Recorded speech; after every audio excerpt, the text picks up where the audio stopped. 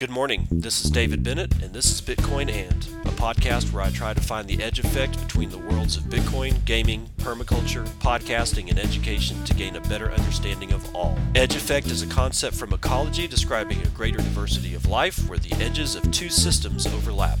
While species from either system can be found at the edge, it is important to note there are species in the overlap that exist in neither system, and that is what I seek to uncover.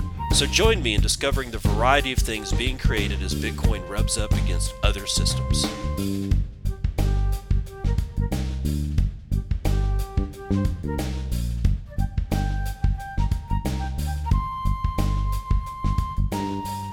It is 10:06 a.m. Central Standard Time. It is, I don't even know why I'm doing this. I keep forgetting. Hell, dude, this is 2:07 of Bitcoin, and I'm recording it a day before, and the space-time continuum has got to me yet one more time. What can I say, guys? Today is a carnival of stupid.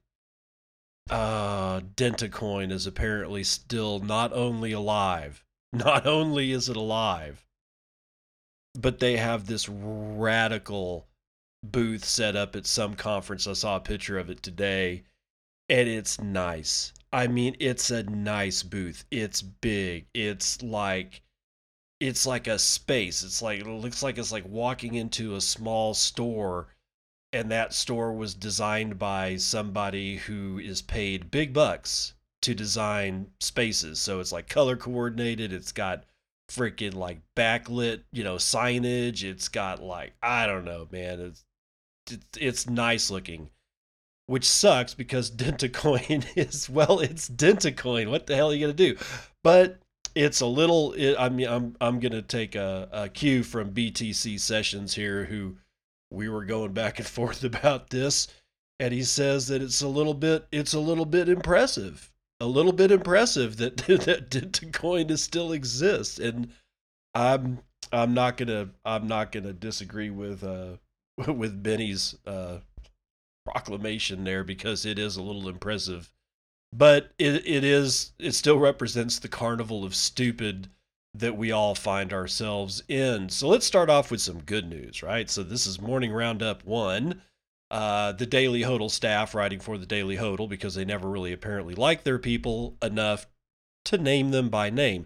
I mean, some person wrote this, or a group of people. Why you can't put their names on it, I don't know, man. I don't get it. But February 27th, Daily Hodl staff is writing $178 million in Bitcoin was sold through payments giant Square in the fourth quarter of 2019. Whoa, so their numbers just hit.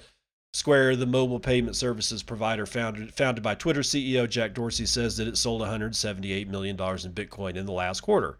In a shareholder letter released on Wednesday, Square reports that nearly half of the revenue the company generated from its Cash App between November 1st and December 31st is from sales of the leading cryptocurrency. The company says its profit from Bitcoin sales during the period is $3 million, an increase of $1.31 million compared to the last quarter of 2018. In the fourth quarter of 2019, total net revenue for Cash App was $361 million, up 140% year over year, and gross profit was $144 million, up 104% year over year. Excluding Bitcoin, Cash App revenue was $183 million, which was only 96% up year over year. Square started offering Bitcoin buying and selling to Cash App users in the United States in August of 2018. The company's Bitcoin revenue from the Cash App for the third quarter of that year was just $43 million.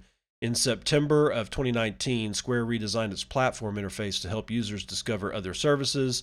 The updated app doubled the number of first-time Bitcoin buyers on the platform. Buy! Yep, buy. I'm telling you, man, these numbers are pretty good. I mean, if you're just looking at percentage increases in revenue all across the board, this is some good hopium right here, man. You'll find the best hopium here on Bitcoin and. And ahead of Bitcoin halving, Bitmain announces upcoming Antminer S19. This is Samuel Hague writing for Cointelegraph on the 27th of February. Says leading mining hardware manufacturer Bitmain has announced two new upcoming miners, the S19 and the S19 Pro. According to a February 27th press release, the Antminer S19 will boast a hash rate of 95 terahashes per second, and the Pro will offer 90 terahashes per second.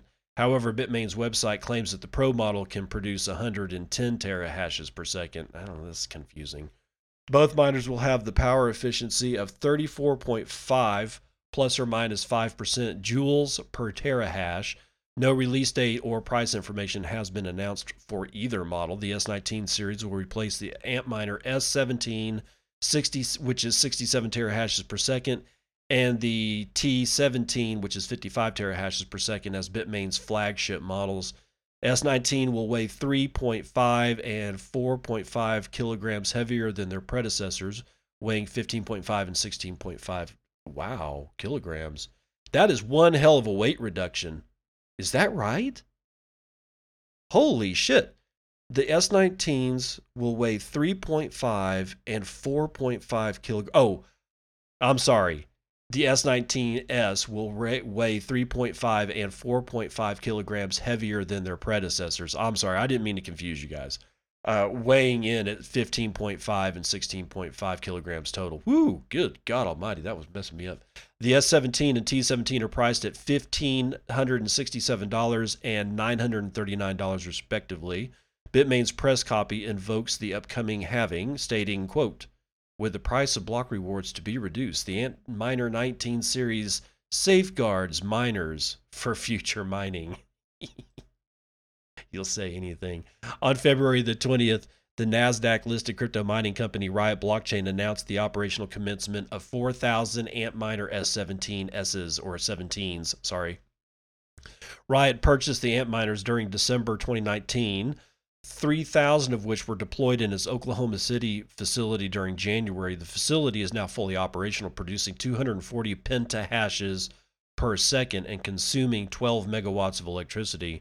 After years of Bitmain miners dominating hash rate, the company appears to be facing increasing competition from rival MicroBT, who sold roughly 600,000 units of its flagship 60 terahashes per second What's miner M20 in 2019, outselling Bitmain's S17 last year. MicroBT plans to launch its forthcoming M30 with 88 terahashes per second capability, signaling fierce competition between the two companies during 2020. I would love to see those dudes brawl in the Roman Colosseum to the death with animals. That would be bitchin', dude. Lawsuit, oh God, lawsuit that Ripple says could tank hobo wine will move forward, judge rules. This is also the Daily Hodl staff writing on February the 27th. A federal judge is green-lighting the much-publicized unregistered security lawsuit against Ripple. Bradley Sostak is accusing the company of illegally selling XRP, or otherwise known as hobo wine, as an unregistered security. Ripple claims XRP is not a security and says the claims are unsubstantiated. No, they are not. It's a security, guys, and you sold it illegally. The company filed a motion to dismiss the lawsuit, saying that even if XRP was a security, any lawsuit on the issue would violate the statute of limitations and should have been filed within 3 years of the 2013 initial offering of XRP. God, this is just this talking point is ancient history at this point. Sostak's legal team argues that the statute of limitations is invalidated by the fact that Ripple continues to sell the digital asset. Now, District Judge Phyllis J. Hamilton has determined that Ripple, quote, did not make their first bona fide public offering of XRP before August 5th, 2016, 3 years prior to plaintiff's filing of his federal securities claims in this action on August the 5th, 2019, according to the order. Says the judge, quote, while defendants did acknowledge various 2013 offers and sales in their May 2015 settlement with the USAO, the sales activity identified in that statement does not show that defendants targeted the general public when offering to sell XRP. Instead, the activity identified in that agreement either shows that defendant attempted or consummated particular transactions with specific third-party individuals or entities, or generally refers to the existence of defendant's sales activities without defining the scope of the market for such sales, end quote. Ripple says the lawsuit could damage the hobo wine market. The company has argued in the past that classifying hobo wine as a security could destroy the third largest cryptocurrency's entire marketplace. Good, I hope it burns and I hope it's painful. The company's legal team has filed a motion to dismiss the lawsuit. Quote, quote, were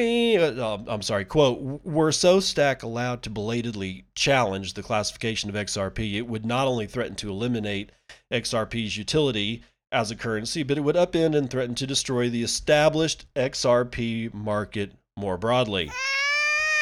A market involving over $500 billion in trading over the last 2 years, potentially wiping out all the value held by the alleged thousands of individual hobo wine holders around the world, many of whom no doubt disagree with SoStack's claim that XRP is a security. End quote. The judge also dismissed claims of personal liability against Ripple CEO Brad Garlinghouse and claims of false advertising from Ripple.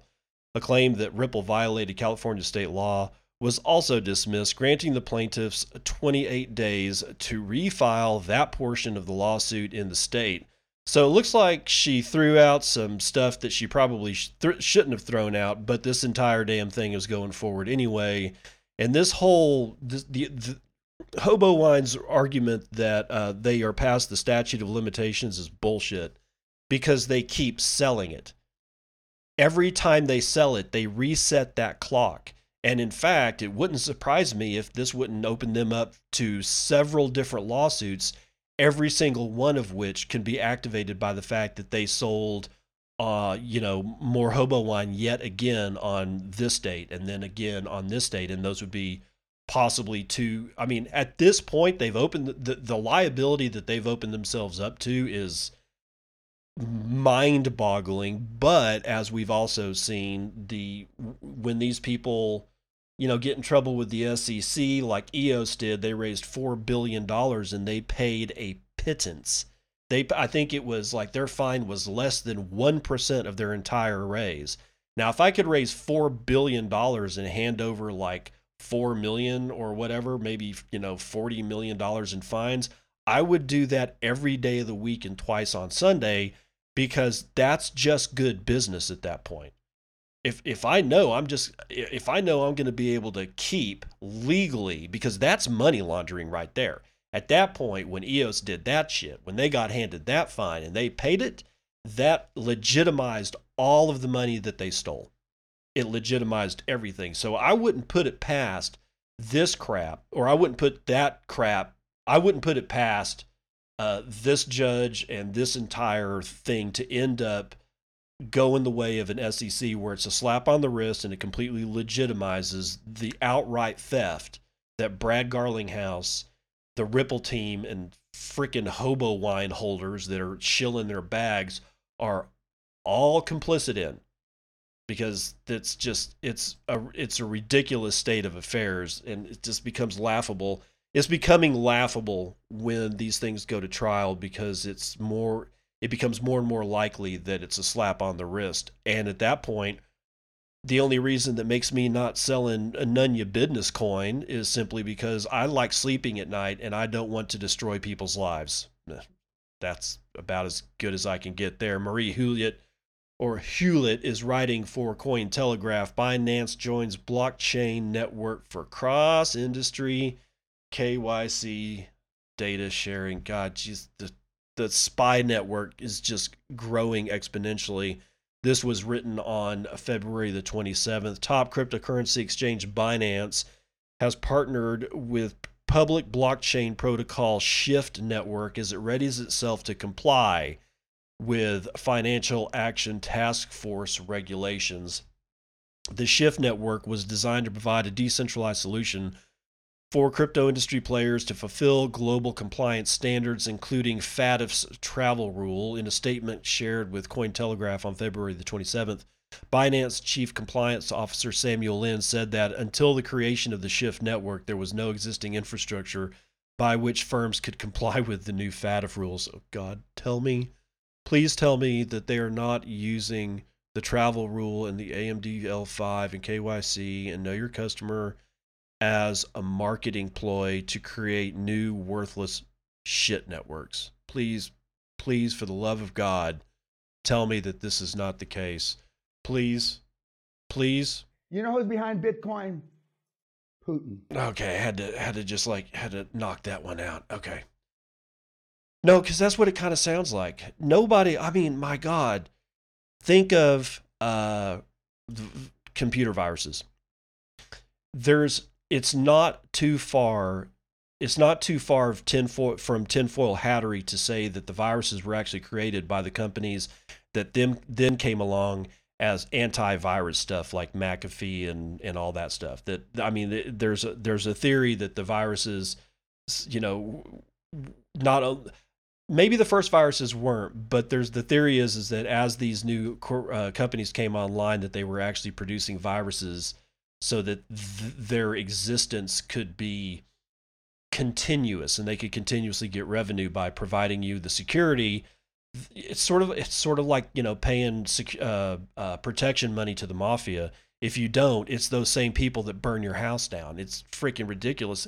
And quite frankly, this sounds a lot like that. I guess I should just go ahead and continue.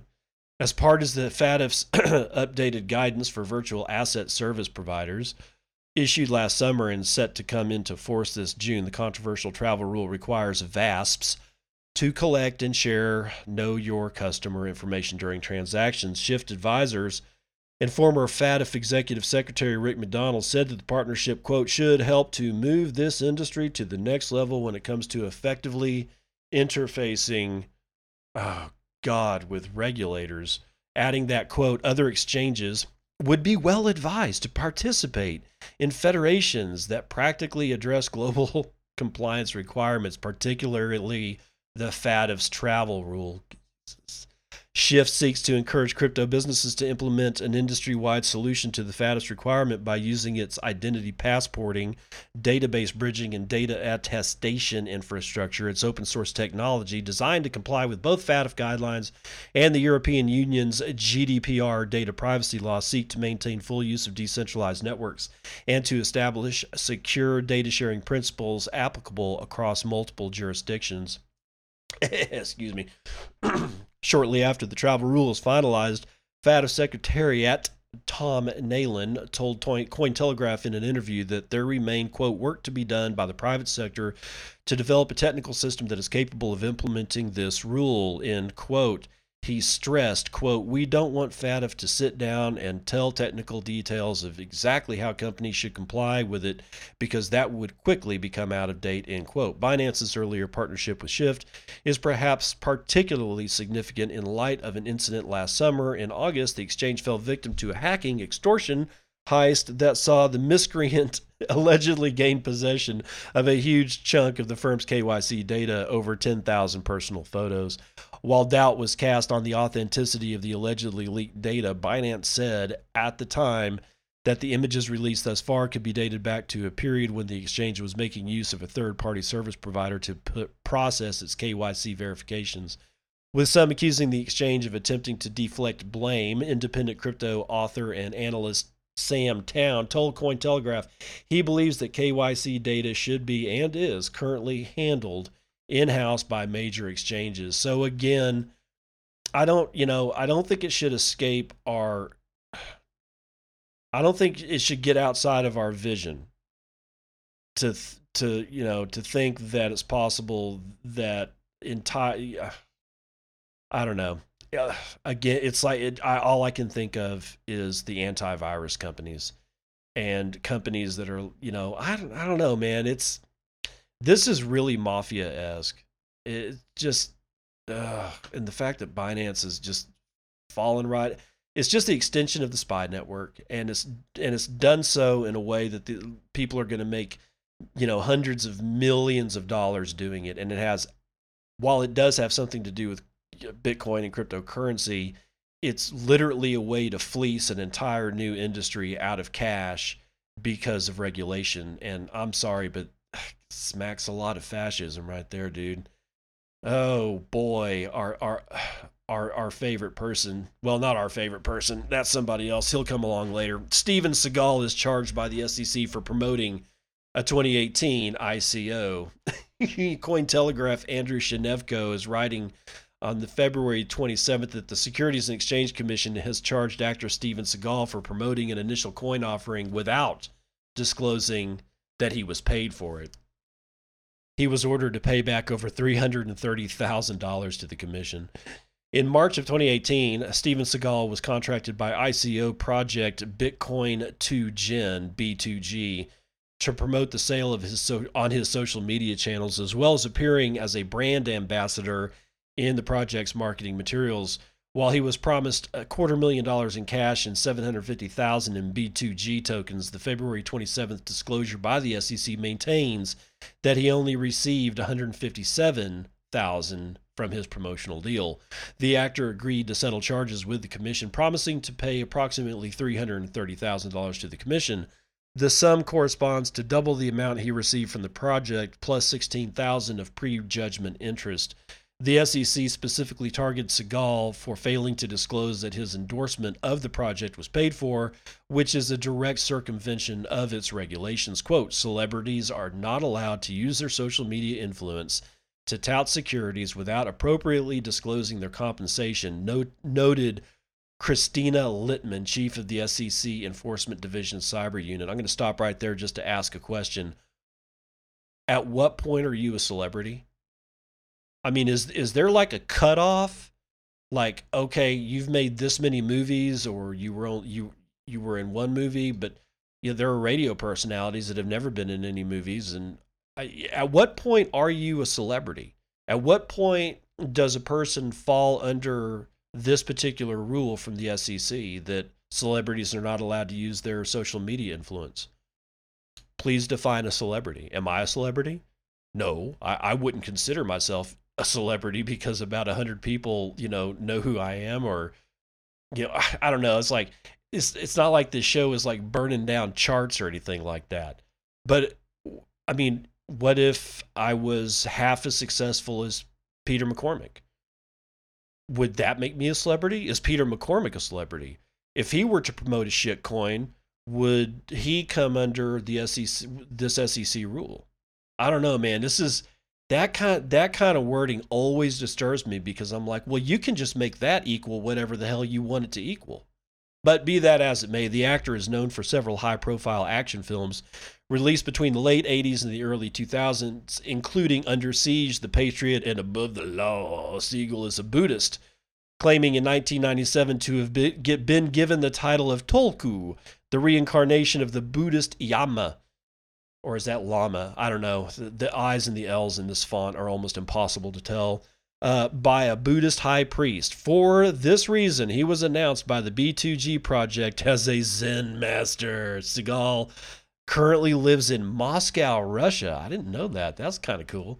And he acquired both Siberian and Russian citizenship. In 2018, he became a special envoy to the Russian government to promote friendly relations with the United States. In 2013, he was a special guest of Ramzan Kadyrov, the governor of the Chechen Autonomous Republic. Kadyrov is known as for his strongman attitude and alleged human rights violation. I wonder if he got Steven Seagal to crack some heads.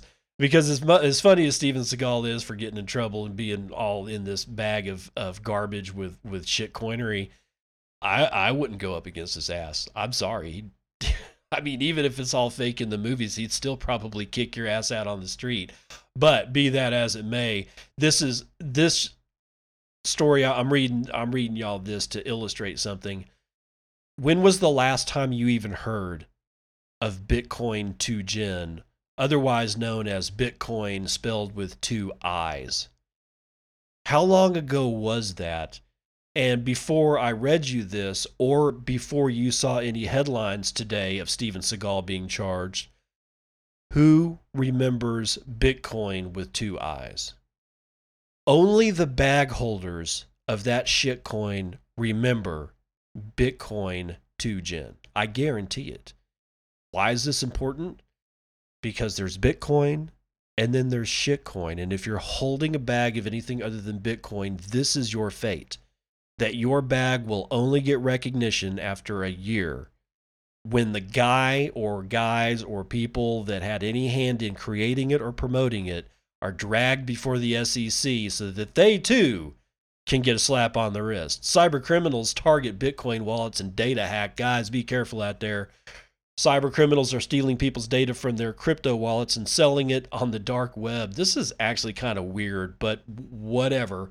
Decrypt.co's Robert Stevens is writing this February the 27th.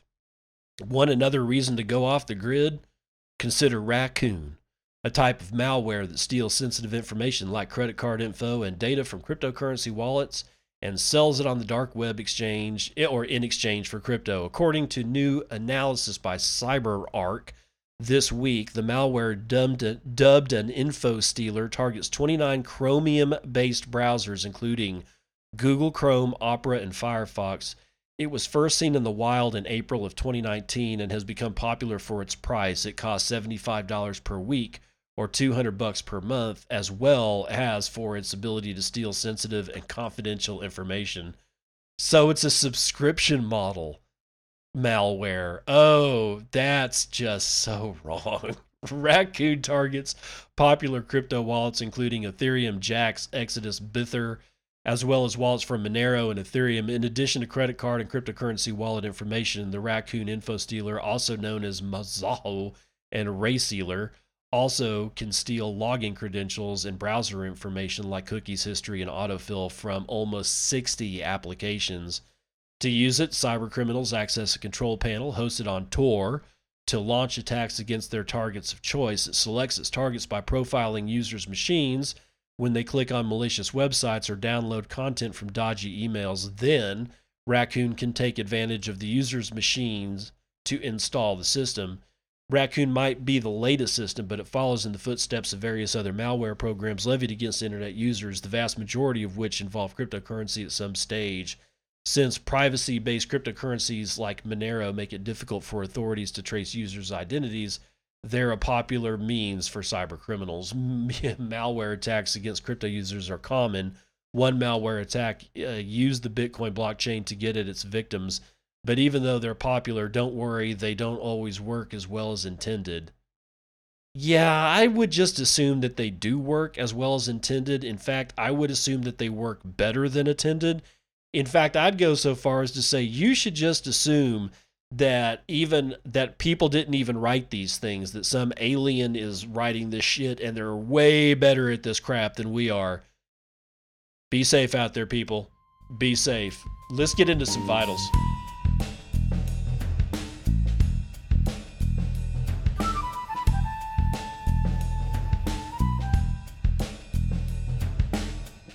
BitInfo Charts is telling me that the price of Bitcoin at 10:34 a.m. Central Standard Time on the 2nd or the 27th of February 2020 is $8,874.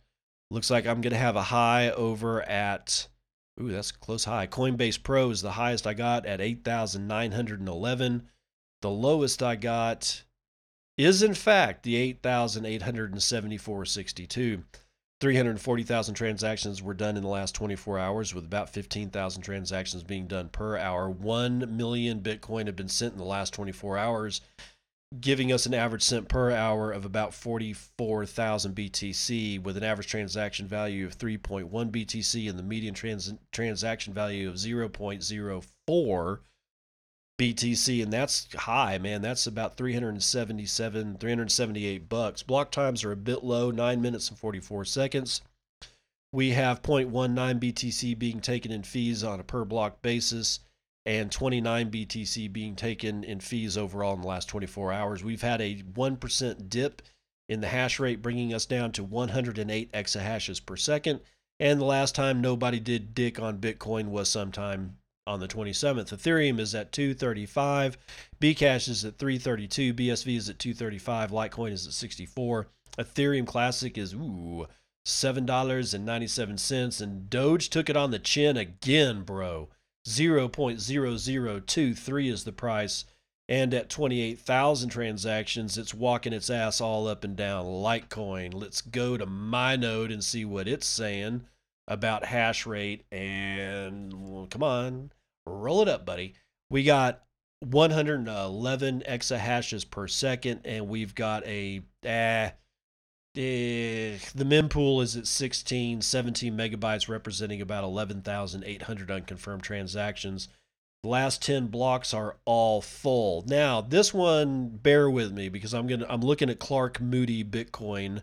That is bitcoin.clarkmoody.com. I thought I'd give it a shot today because Marty Bent and Matt Odell are always tooting Clark Moody's horn. And it's a pretty slick looking interface. It looks real nice. I wish the font was just a bit bigger. Let's see how reactive it is to zooming. Its reaction to zooming and zooming in and zooming out actually works pretty damn well. Good job, Clark. His price is $8,921. Doesn't say where he's getting it, but what's nice is that there's the sats per dollar. 11,210 sats can be had for one stinky, filthy dollar of fiat. Market capitalization is 161 billion. This is neat. The grayscale BTC or the GBTC premium they're paying 20% more for their Bitcoin. Oh my God, 20% premium. You guys are insane, bro. Insane. Let's see what other good stuff is on here. Reachable Bitcoin nodes, 10,737, and I am one of those. Bitcoin Tor nodes is 1,883. That is not mine because I don't have mine set up on Tor. Bad me, I get it. Percentage of Tor nodes is 17.5%. That seems good. Lightning Network has 851 BTC in it. Let's see. That's about $7.5 million of liquidity. This says the total nodes is 6,300. Total channels is 34,995. The Tor capacity is 334 Bitcoin, and that represents 40% of the Lightning Network's liquidity is in Tor nodes, of which there are 1,759. Now, let's see here. That total, or the total amount of nodes, does not represent what I'm going to be telling you on 1ML. So there are differences between these things. Let's go ahead and we'll can that and get into Lightning. We've got 11,623 nodes. That's what this says. So who's right? I mean, that's a hell of a different number than what we were just reading. So like I said, man, just because I tell you numbers doesn't mean necessarily that those are the correct numbers. I'm doing what I can finding information for y'all, but I am at the behest I'm at the same behest as you guys are. I'm depending on information from third parties, which are security holes, but whatever. We have 36,300 channels that are open, and we have 895 BTC in the network capacity, according to 1ML. That is $7.9 million of liquidity, so there's a difference there. We have 14 new nodes that came online in the last 24 hours, and only one new channel opened in the last 24 hours. And again, that's what I said a couple of days ago, that only one new channel had opened in the last 24 hours. And I do believe that the same number in percent drop on that I think it's the same. This is saying that represents on a day-over-day basis a 99.01% drop. So there may be some problems with the 1ML website getting its correct information, but be that as it may, that is going to do it for Vitals.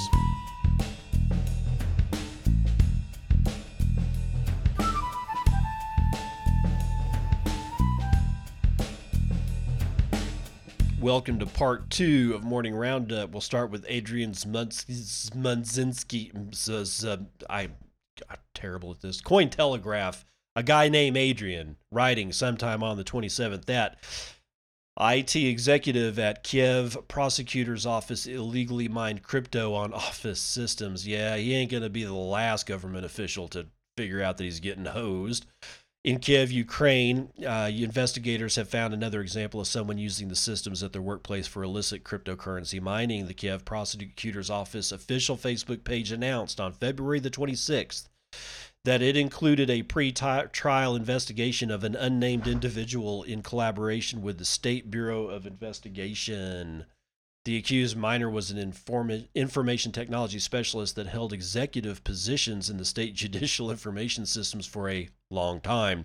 According to the prosecutor's office, he illegally used the network equipment and systems to mine crypto with malware installed on their machines. That's how they found him.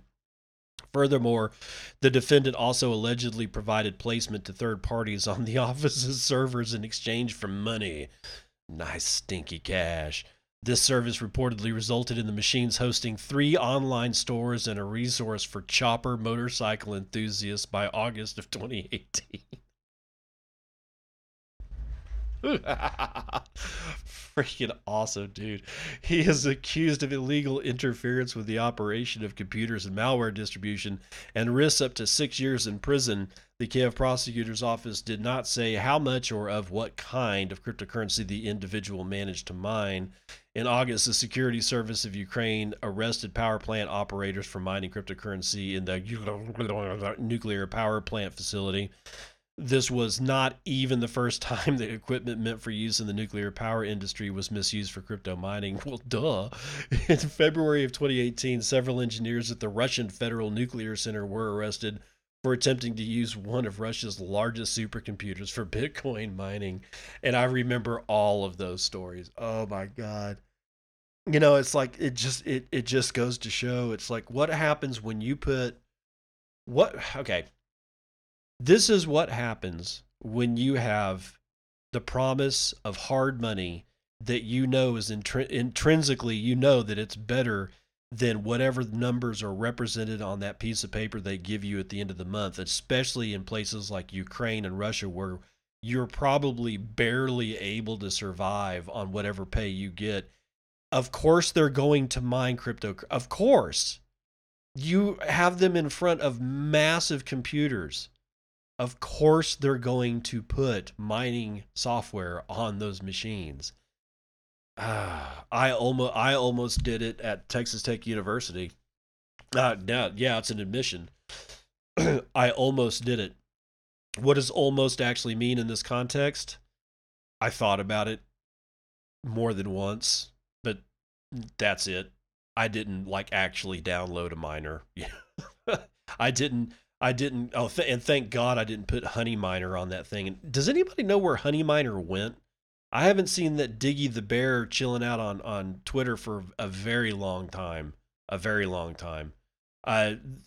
Clearly they have some issues, but still haven't seen Diggy the Bear around in a while. Hey, so put Diggy the Bear on a milk carton. Use of Photoshop. Maybe I'll get around to it, because I haven't seen it, and I'm getting kind of worried about Diggy the Bear. Virgin Galactic chairman says buy Bitcoin and forget about it. Chamath Piata. Sorry, dude. I've got nothing against foreign names. I don't have the syllables to be able to pronounce them. I'm not doing it on purpose. I just got to get through them. Okay. So Chamath has made a new recommendation about buying Bitcoin, and he strongly disagrees with the Warren of the Buffett. Okay. So Daniel Phillips is writing for decrypt.co on February the 27th and says billionaire, venture capitalist, and chairman of Virgin Galactic Chamath, last name here, has just urged everybody to store 1% of their net worth as Bitcoin. During a discussion on CNBC Squawk Box,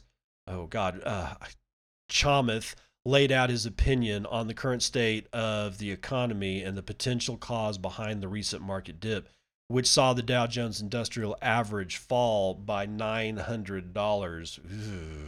Oh, sorry, $900, 900 points. That's points amid concerns surrounding the spread of the coronavirus. During his discussion with CNBC, Chamath said that everybody should have 1% of their assets in Bitcoin, arguing that the Bitcoin is an uncorrelated hedge against every other financial instrument. This is my favorite when people say the Bitcoin. It's like, oh man, you got the AIDS or something. It's just terrible, terrible usage of the word. Quote, when you see the amount of leverage the financial industry is running and you think about those dislocations and exogenous things that are happening that you can't predict, there's a lot of risk to the downside, he said. I interpret that as I think I see an entire flock of black swans upon the horizon. Not just one, a whole shit ton of them. But that's not to say everyone should panic buy Bitcoin. Rather, Chamath opined that investors should gradually acquire a position over some time. Buy! You quietly, over time, accumulate a position, and then you just never look at it again and hope that insurance under the mattress never has to come due. But if it does, it will protect you because that thing will be hundreds of thousands or millions of dollars per coin, said Chamath. American business magnate and CEO of Berkshire Hathaway, Warren Buffett, is among the most disparaging Bitcoin critics in recent years. The Buffett has described it as probably rat poison squared. Sell! And could be found bashing Bitcoin once again just days ago. Quote, you can't do anything with it except sell it to somebody else, Buffett told CNBC. But then that person's got the problem. Well, he just described 99.99% of the crypto space, people trading their bags of shit to other people who are now holding bags of shit. Bitcoin, however, is not one of them. While he was recently given one Bitcoin by Tron CEO Justin Sun, he later revealed that he had given it to his preferred charity instead of keeping it. Oh, they'll probably do better than you, Warren. Referring to Warren Buffett's pessimistic views on Bitcoin, Chamath branded Buffett as completely wrong and outdated on this point of view. Buffett, no doubt, disagrees. Okay, something to be said about Buffett. He's pretty savvy. I'm sorry, he is actually pretty savvy. However, I've just come to find out that as far as I can tell, he never invested in Apple, Google, or some of the other FANG companies, and that's because he's 89 years old. Right? It's not necessarily because he's stupid. One of Warren's rules is invest in what you know. He's 89. How much of this shit do you want him to know? So it's not that I'm cutting him a break. It's that I kind of I don't know. He made a shit ton of money on the stuff that he knew about. After a while, you're going to get to the point where you're like swimming in cash. You don't really know what to do with it. And you just sit on it or give it to Bill Gates and let him, for whatever reason, handle it. And it's not necessary for you to climb up that learning curve yet one more time, because after a while, it's gonna get painful, for somebody, especially who's like 89. He understood telecoms, back in the day. He understood manufacturing toothpaste and ketchup and stuff like that. I mean, and he did well. To ask this guy to go in and understand the fundamentals of the stuff that we talk about every day, I don't know, man. We might want to cut the man a little break, but then again, I'm kind of just tired of hearing him cry all the time. But be that as it may, the SEC rejects the latest Bitcoin ETF bid. Gee, who would have thunk that? Updated February the 26th. Okay, I'm sorry. This was written on the 26th by Nicholas Day for CoinDesk.com.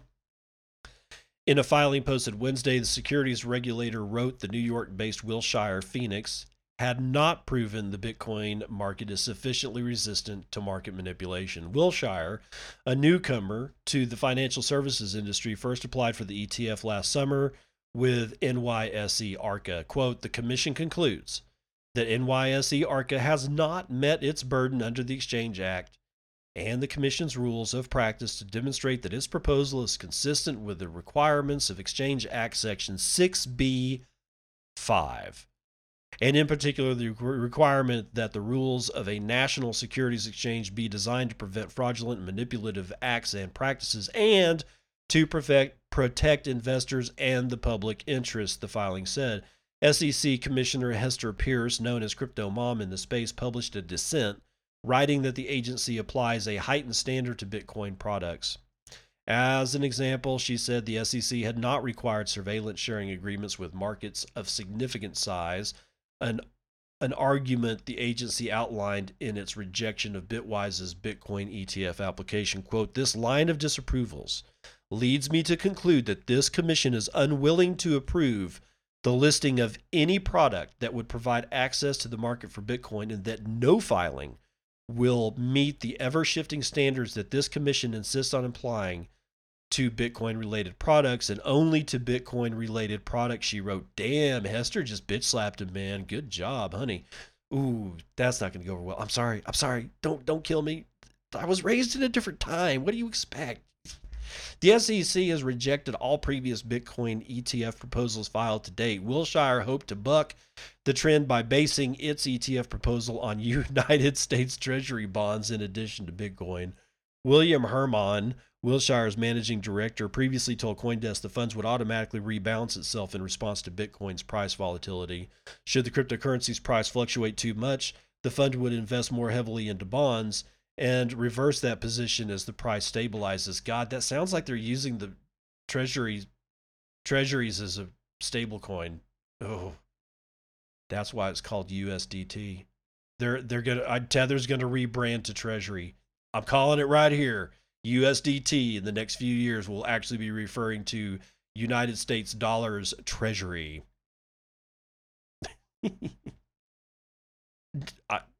I'm going to stand by that one. I'm half joking at this point, but I'm going to stand by that one. Somebody do like a tweet of me saying that or something, and say remind me tweets, and then tweet stamp that son of a bitch, because I'll bet you anything that that's what's going to happen. This automatic rebalancing came as a response to the SEC's previous rejections. The agency rejected a number of Bitcoin ETF applications out of concern the Bitcoin market is not significant in size and potentially easy to manipulate. Last year, the agency published a rejection order for Bitwise Asset Management's Bitcoin ETF proposal on these grounds. So the ETF is probably, I was about to say never going to happen, but you can never say never. Eventually it will happen. It's just not going to happen anytime soon. And I'm getting the feeling at this point that it's not going to happen unless one thing actually occurs. All the people that have here to date wanted an ETF are going to have like some kind of, I don't know, meeting, like their own little mini convention. And they're going to have to get into a room with their suits and figure out a way to have a singular cohesive argument. And they all put their minds together to build this argument and steel man the living crap out of it, so that by the time they're done with the hookers and the blow, that they can come out of that door with a sheet of paper that they can give to anybody, and anybody can read it and go, I don't know, man. That's a pretty damn strong argument. Because right now, they're all doing it separately. And it's sort of that divide and conquer thing. I can just mow your ass down. If you're coming over the hill one at a time, it's easy for a sharpshooter to just take your ass out. However, if you come over the hill and you've got a few thousand people and you're only the sharpshooter, you're going to get your lunch handed to you as eventually. That's all I'm saying. So, guys, get in a room and define why it is to these people that the Bitcoin market is just fine, and there's no reason to take a giant dump on this anymore. Although that, for anybody listening that doesn't want an ETF, I know, I hear you, I really do. I don't know what side I fall on. An ETF would be really easy to get larger sections of the retail market in via the 401k and whatnot like that. But what does it do to the price? I don't know. And actually, this whole thing of leveraging it against the United States treasuries, it's not a terrible idea, I suppose. I've heard worse, but anyway, so the new ETF is dead and buried. And if I had a sound effect for playing taps, and I probably should put that on there, I'd play it now, because Layer 1 opens Texas Bitcoin mining operation. Now, we've talked about this before, but let's go ahead and talk about it again, because this was only written on the 26th of February by Kieran and Smith for Brave New Coin. While China has long dominated Bitcoin mining, new operations in the United States are poised to pull the industry further west. On the plains of West Texas, Layer 1 Technology has started mining Bitcoin with a pioneering model that promises to eventually put U.S. Bitcoin mining on a more equal footing with China. The operation is backed by big names including PayPal founder Peter Thiel and has equally big plans for growth, expecting to scale to 200 megawatts in the coming months to eventually capture 30% of Bitcoin's total network hash rate by the end of 2021. Texas might seem an unlikely location for running power hungry mining ships, but an abundance of natural gas from fracking and large renewable energy investments from the state have created a glut of electricity. Yeah, well, looking at my electricity bill and what they're charging per kilowatt hour for my house, I don't see a glut of electricity. I wish there was a glut of electricity, or at least as far as where my power company can tap into, because I ain't seeing it. But we'll just go on. As Layer 1 CEO Alexander Liege, or Legal, Liegl, I'm going to say legal, maybe legal, told Fortune the cheapest electricity in the world at scale is in West Texas right now. Damn, that is a bold ass claim, bro. To take advantage of the cheap power in the hot Texas weather, Layer 1 has designed a liquid cooling system that lets the chips access affordable energy in warm temperatures. Warm? Have you been out to the Permian Basin in summer? Yeah, warm? No. Hot as in lethal temperatures. They should say lets the chips access affordable energy in lethal temperatures. This immerses the mining chips in an oil-based coolant, making it possible to overclock them without danger of overheating. In another efficiency measure, Layer 1 is adopting a vertical integration approach that puts the whole mining operation, from the creation of ASIC chips to power procurement and cooling, under one roof. This effectively makes Layer 1 a one-stop Bitcoin mining shop. With such an efficient setup, Layer 1 hopes to reach the goal of repatriating Bitcoin mining from China and bring it back to freedom-loving Texas. Texas! And several other ambitious mining projects operating in the same region have similar goals in mind. Bitmain launched its Rockdale, Texas-based mining farm in October of 2019, which aims to be the world's largest capacity over. Yeah, but it's like it. As far as I know, it died. So, and they're not saying anything about that. But whatever. As the Bitcoin network matures and mining grows ever more competitive, we could see these American mining plants chip away at China's dominance over the mining industry. This would make the Bitcoin network more decentralized and alleviate the current concerns that exist over centralization threat of China's mining power. So let's say that this wasn't going on in Texas. In fact, let's say, I don't know, let's just say that, like, North America, we'll include Canada in this, that we weren't really giving a shit at all, that these companies were just, they didn't exist, they weren't trying to take part of China's, like, you know, they weren't trying to chip away at their shit. And then all of a sudden we, you know, started getting wind that the People's Republic of China started standing on their miners to do stuff like attack the network, reverse stuff. You know what would happen? Almost overnight, you would see people just jump in my opinion, jump into mining because they would be going, oh my God, it's our opportunity. We should have done this shit, you know, a long time ago, but no, you know, you should have planted a tree 20 years ago. Next best time is today. And they would do it. That's why I'm not worried. I'm not worried about the whole Chinese centralization thing, because when they start fucking up, if they do, that's even then, I would normally say it's not a question of if, it's a question of when. I'm not sure I've got an argument for when on this. People that are making, you know, really good money, and they know that they're going to stop making that money if they jack with the network or jack with that which is making them the money, they're not going to do it. And the only way that that could happen is that China just takes over the entire damn thing and puts it under military rule. And if that were to happen, we just build out our shit over here and they'd go sit and spin. I'm not worried about centralization in China. One, selfish interests is one of the largest walls to have to punch through, dig under, or crawl over that there ever will be. And without a full blown military intervention all over China, and I think right now, especially, they've got their hands full with other things, you're not going to take control of mining for nefarious purposes against the Bitcoin network. I'm sorry, it's just not going to happen, but we shall see, I suppose. Growth addicted Asian nations hand out free cash as economies crash. This is Martin Young writing for Bitcoinist on February the 27th. Hong Kong has been hit hard. The Hong Kong economy has been battered over the past year or so as protests and rioting grip the island nation. The coronavirus, or the COVID-19 outbreak, has added to Hong Kong's woes as the country plunges into recession.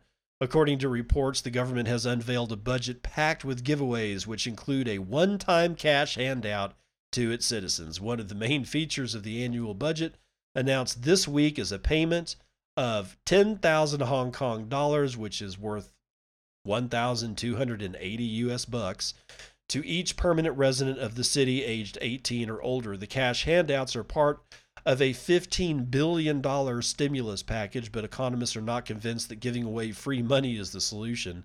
Crypto industry insider Anthony Pompliano called it insanity, adding, quote, "Governments are so addicted to growth that they are doing cash giveaways."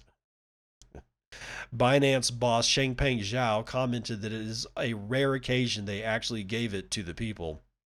Quote, "Usually it's just printed and the people won't see a penny of it, but still, unlimited supply." End quote. He added that because the Hong Kong dollar is pegged to the USD, they can keep printing more as the Fed does.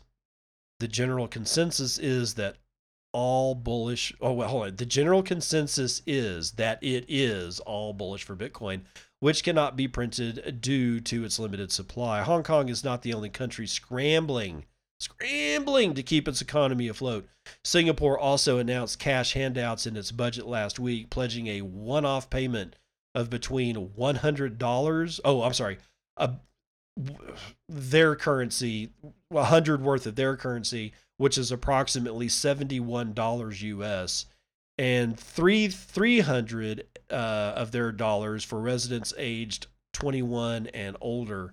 The move comes as part of a stimulus package for over $1 billion USD to help households cope with expenses. China's economy has been one of the hardest hit, being the epicenter of the outbreak. Draconian restrictions imposed by Beijing to contain the epidemic continue to hamper both the movement of people and the recommencement of economic activity. According to the SCMP, regional authorities have cut or deferred taxes, fees, and Social Security payments, in addition to providing subsidies and rental assistance. They have also asked banks to roll over debt at lower interest rates for businesses and individuals. Jesus. Thailand, whose economy is heavily dependent upon tourism and exports, has urged citizens to take vacations and spend their money on discounted accommodation and services, but has yet to splash the cash. South Korea is also preparing to turn on the fiscal and monetary taps with interest rate cuts, while some landlords are cutting rent to tenants to help mom and pop store owners who are struggling to make ends meet. The fallout from the coronavirus outbreak could linger for years and may even induce another global financial crisis. It doesn't matter what's going to induce it. It's going to happen. Does it matter how it starts? No, it doesn't, man. I'm telling you, man, it's a flock of black swans. For some reason, I'm thinking a flock of seagulls. Flock of black swans is on the horizon, in my opinion. But again, it is only my opinion. Now, we're going to end with your daily hit of hopium. How millennials will inherit trillions and buy Bitcoin. Martin Young, writing for Bitcoinist.com, February the 27th, says, "There's a lot of antipathy and mistrust over Bitcoin from the current baby boomer generation, which largely doesn't understand the technology. Millennials, on the other hand, have been brought up with tech, and they're about to inherit trillions. Dinky, dirty cash." That's trillions with a T, by the way.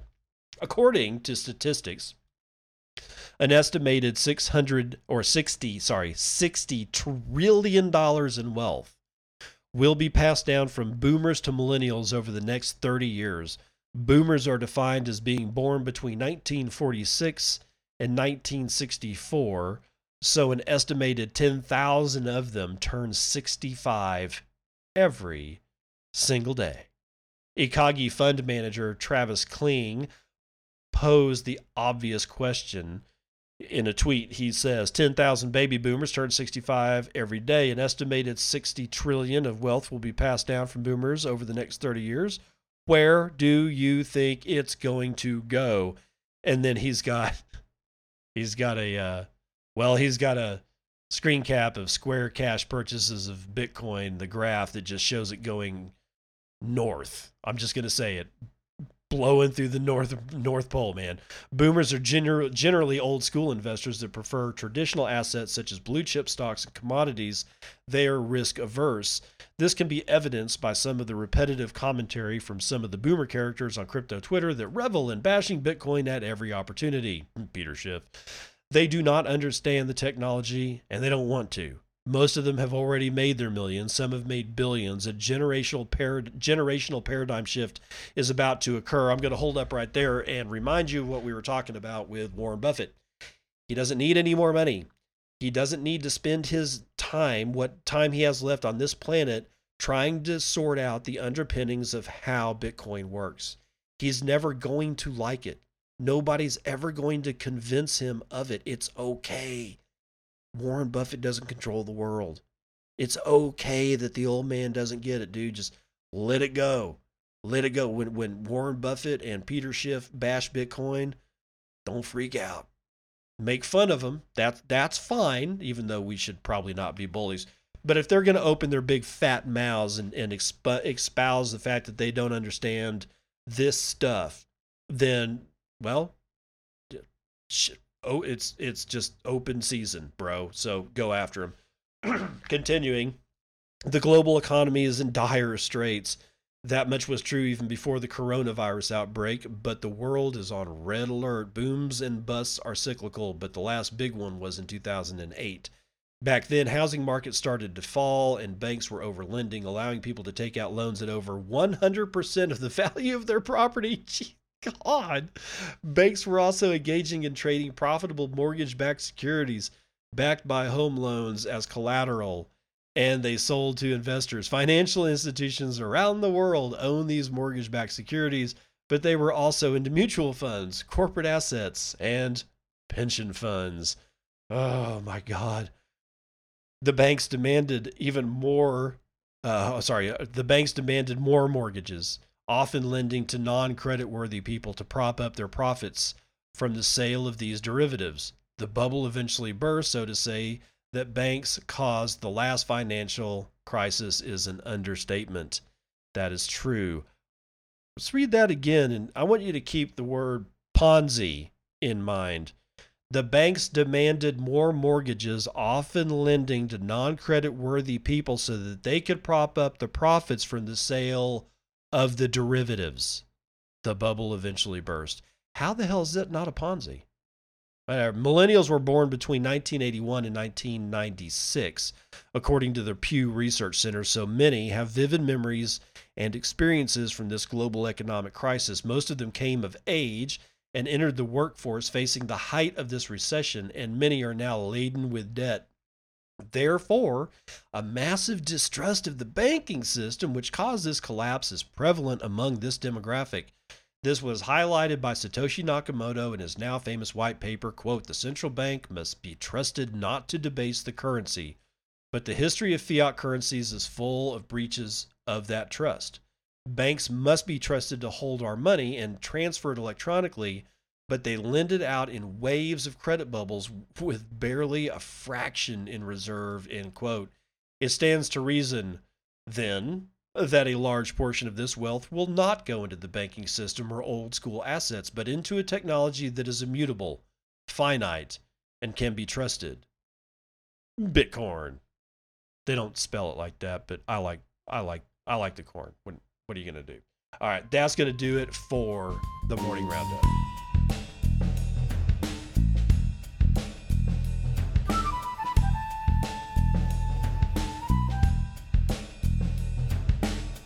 Well, let's check in with the pain of the daily train wreck, and this one is as painful as it gets.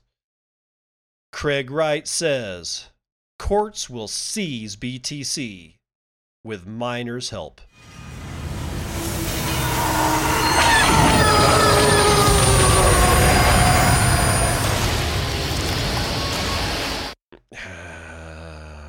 Adrian Zmudzinski. Finally got it. Adrian Zmudzinski. Writing for the Cointelegraph sometime February 27th. Self-proclaimed Bitcoin creator Craig Wright claims that Bitcoin can and will be seized to accommodate court orders.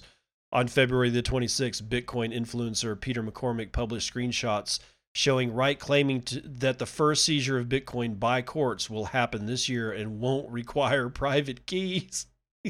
Instead, it will supposedly happen through miner and node coordinating to comply with the court order. He concluded, quote, without keys, BTC will be confiscated. Code is law, and courts can mandate patching code. Bitcoin is not encrypted. It is economic. Oh my God, it's just gibberish. End quote. In the second and last screenshot, Wright asked for a list of firms that lost Bitcoin, such as hacked exchanges. He claimed that he wants to ensure that people get their money back. Starting this year, he said, you see, Bitcoin is easily confiscated, easily returned to the owner. William Shatner, the pop culture star and actor that played Captain Kirk in the original Star Trek series, recently expressed the idea that Wright is not the creator of Bitcoin. He said, ask yourself why someone would claiming to be Satoshi and offer zero proof, either put up or shut up. Shortly afterwards, CZ, the co-founder and CEO of major cryptocurrency exchange Binance, said that Wright is a fraud. Then later, explaining the reason why he said it, he told Cointelegraph, quote, he claims to be the founder of Bitcoin, Satoshi Nakamoto, which is a lie. He hurts the credibility of Bitcoin and is a disgrace to our entire industry. So let's just kind of talk about this one again. Without keys, BTC will be confiscated. Code is law, and courts can mandate patching code. Bitcoin is not encrypted. It is economic.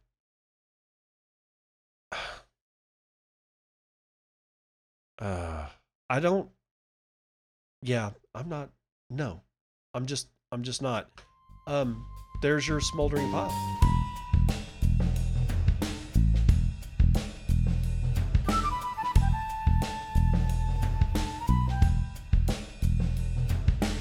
Terrible Joke Corner is brought to you by Dad Says Jokes. And guys, I'm going to do 2 of them because we're going to need it after that one, right? So what do you call a retired miner? Doug. I'm glad I'm not writing these jokes so that I can at least laugh at them after I read them and not look like a complete idiot.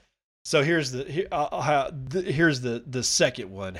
However, Dad Says Jokes again.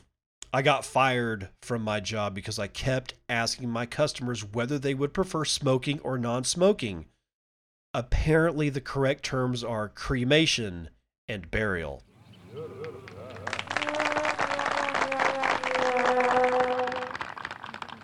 Yeah, nice little reverb effect there.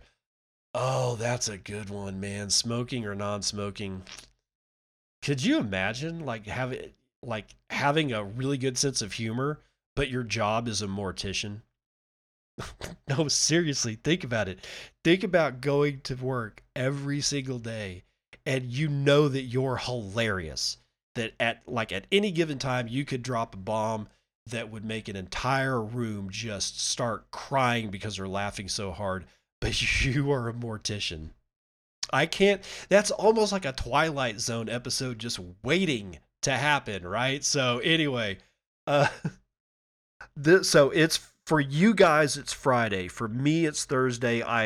In case you did not understand why I didn't post a show up for Thursday morning, it was because I was building a special day for my wife for Wednesday. So I couldn't record anything to put up for Thursday, so that's why you didn't get anything on Thursday. For that, I apologize, but dude, it had to be done. It had to be done, and I was gleeful in being able to do things like make her a special dinner and do the other stuff, doing all the other stuff. It's worth it to make sure that the people that you love the most, that are the closest to you in your life, understand that you do love them and that they are close to you, and that their existence is critical for your future.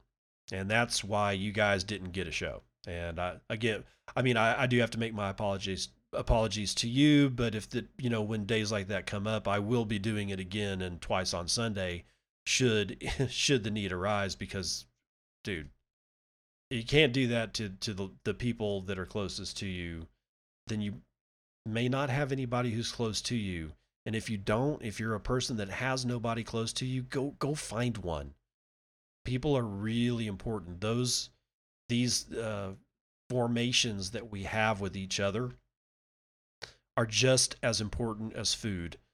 Now you can last, I think it's the number 3 rule. It's like 3 minutes without air, 3 days without water, 3 weeks without food, 3 months without shelter, and I'll bet you my ass that 3 years without somebody to talk to, like anybody in any method, like literally in a cave, and not any technology, no internet, no phone, no ability to get, anything out, and no other person there. I'll bet you within 3 years, you'd either be dead or so insane as to you might as well be dead. So these relationships that we form with each other are really important.